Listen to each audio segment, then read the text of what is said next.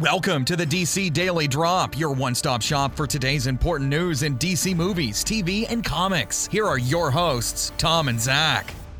Welcome to a Thursday, November 10th edition of the DC Daily Drop. I'm Tom. And I'm Zach. And today we're going to be talking a little bit about Harry Potter. In honor of Fantastic Beasts coming out next week, actually. We're both big Harry Potter fans, but we wanted to talk about the DC Comics character that is very similar to Harry Potter, named Timothy Hunter. This is one of those cool things about DC Comics.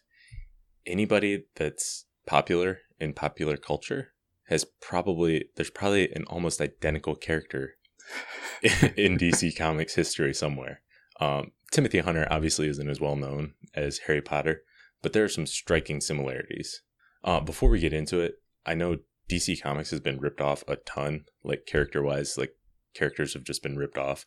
I don't think this is one of those cases, but it's surprising how many similarities there are. Yeah. First off, just the way they look. If you just look up a picture of Timothy Hunter, you're like, that's kind of a weird drawing of Harry Potter. Yeah, where's Harry Potter's scar? That's the only thing you would think when you looked at it. He's got dark hair. He's got glasses. He's kind of skinny and scrawny like Harry Potter is in the books. He is also a 12-year-old kid, whereas, in the beginning of Harry Potter, he's 11. So I can't really tell a 12-year-old and an 11-year-old apart. They kind of look the same to me. They're both from England, so we're kind of getting out of looks now. But they're both from England. They both have this great destiny that they discover that they actually possess magical powers that they had no idea existed. They didn't even know that magic existed until they found that out. Yeah, they're just normal little boys who find out they have this great magical destiny. You could call them the chosen one if you wanted. Yeah. They both have a pet owl who is kind of magic and just hangs out with them and, is there for them and protects them if need be. There's other magical beings like the trolls and basilisks that get featured in storylines, but those are anything that deals with magic. Right. Yeah. That's not specific to these two characters. Anything that's magical will have those elements.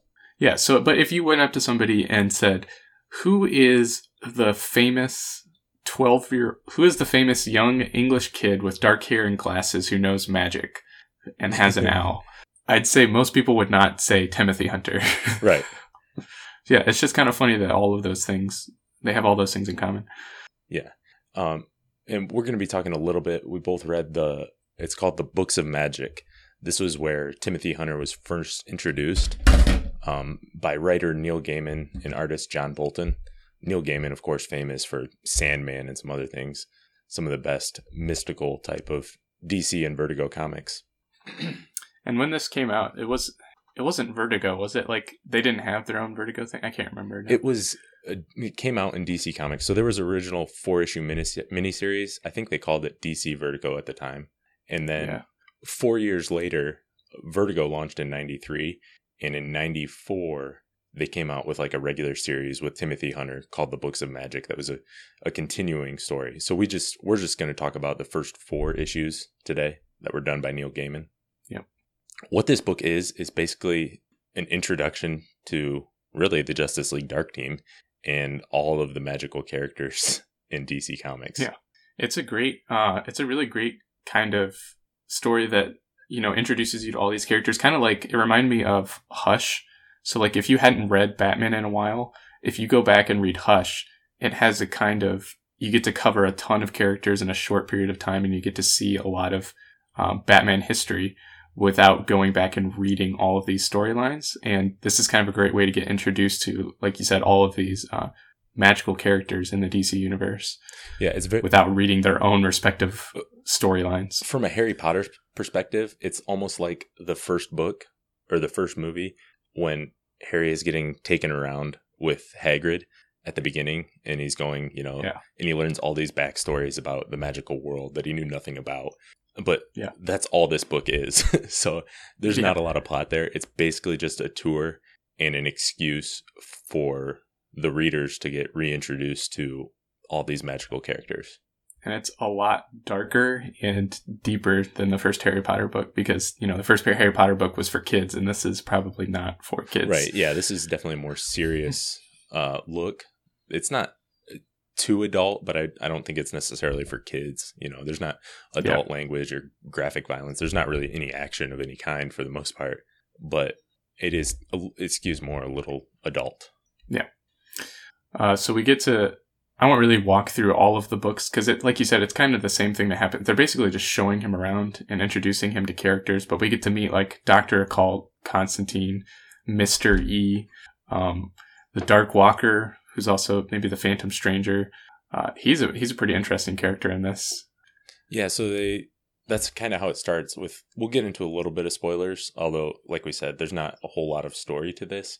Essentially, Constantine and these others know that this kid has a great destiny. Timothy Hunter's just chilling around on his skateboard, which he's also lost his mother. We didn't mention that in the Harry Potter comparisons, but he's without a mother. He does have a dad though. But so he has this great destiny, but he knows nothing about it. And so Constantine and the others want to show him around and sort of see if he wants to be involved with magic. They tell him if he chooses it, he will see magic, but the world as he knows it, the scientific world, he'll never be able to see that again.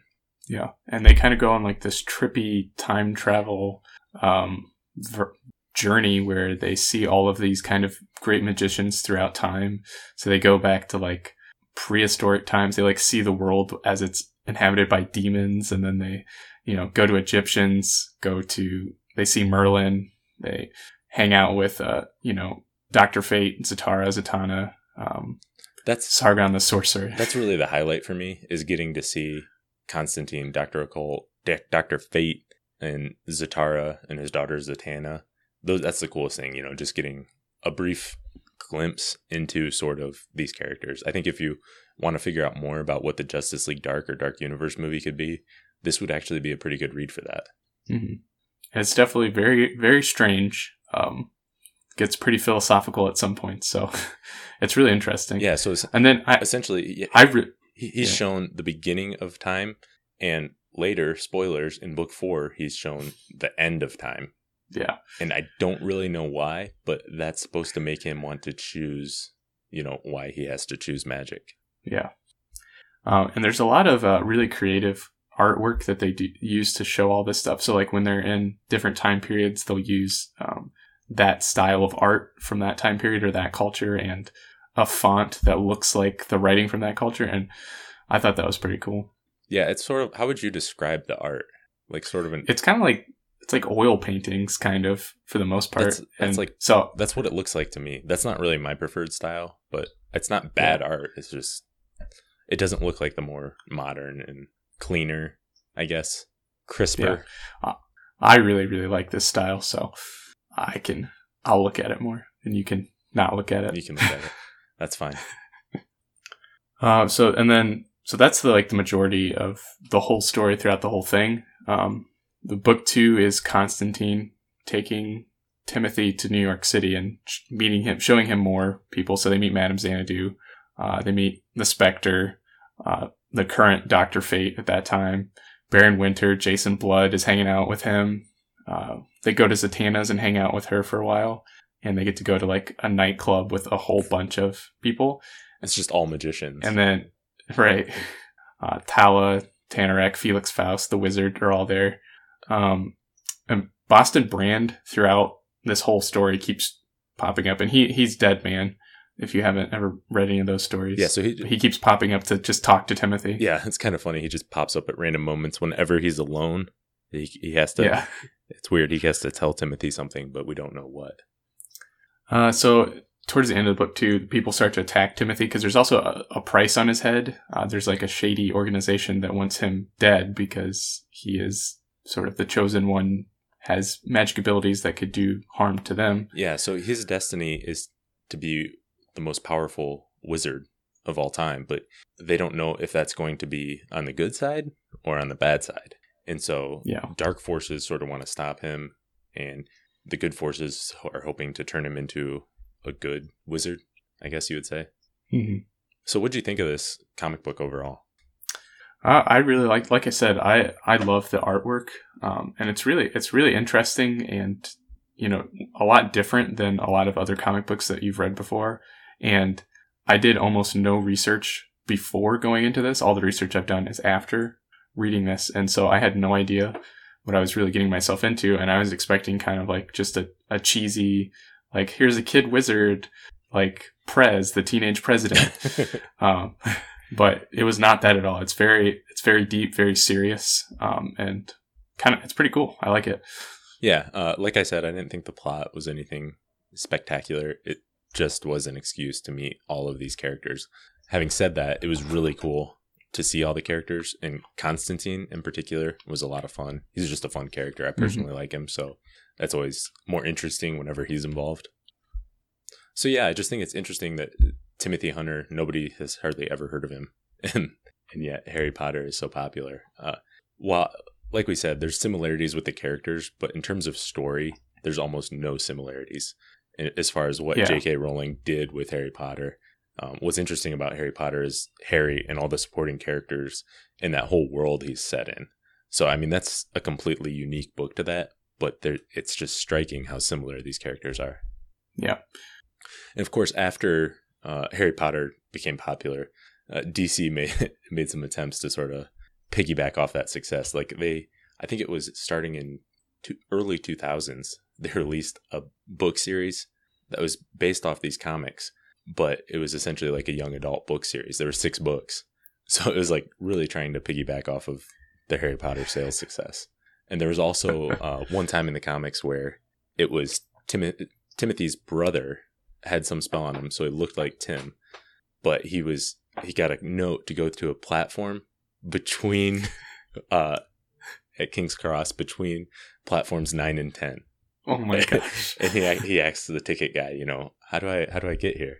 There's like one panel of that. You can find it online, but it's just really funny how they tried to take advantage of those similarities. Yeah. But there's not, other than the books of magic and a couple other things, there hasn't been much Tim Hunter lately. He was briefly in the New 52 in the Justice League Dark comic. He was a little bit older than he is here, and he'd sort of given up on magic. But they brought him back into the fold. So I think it's interesting. Before Warner Brothers got the rights to Harry Potter, they were actually working on a Books of Magic movie. Yeah. So they wanted to. That would have been. They wanted to. They never got the script right, so the movie never came about. Would you have liked to have seen a Books of Magic movie? After reading this series, yeah, I would love to see a movie based on this. I think it would be really. They'd have to get like a really unique director to make it work, but I would love to see something like that. Yeah, I would. And honestly, I'm like disappointed that there's not more Tim Hunter stuff, because I really like this. Like, I would read this as an ongoing series if there's more stuff about him. There is quite a bit more in the Books of Magic, the 94 series. There was also, he had a solo series that was called Hunter something. I don't remember it now. So there is more to read, but this is sort of what he's most known for. Yeah. But yeah, I don't think we'll see a Books of Magic movie per se, just because with Harry Potter having been done. It would be cool if they introduced Tim Hunter in the Justice League Dark Universe movie. But even then, I don't know that they'll do that, because it would invite too many comparisons. Right. Yeah, I think it would just be too confusing. I highly doubt that they'll do that. I would be shocked. I would love to see more from him, but I just don't think we'll have it. But for people who want to see Harry Potter comics, this is about the closest you'll ever get, most likely. Yeah. They should just change him to be like a blonde-haired kid without glasses from Australia, and then just continue his storyline. So nobody can be like, oh, that kid is like Harry Potter. I guess they should. Yeah. All right. Well, anything else you want to say about Tim Hunter?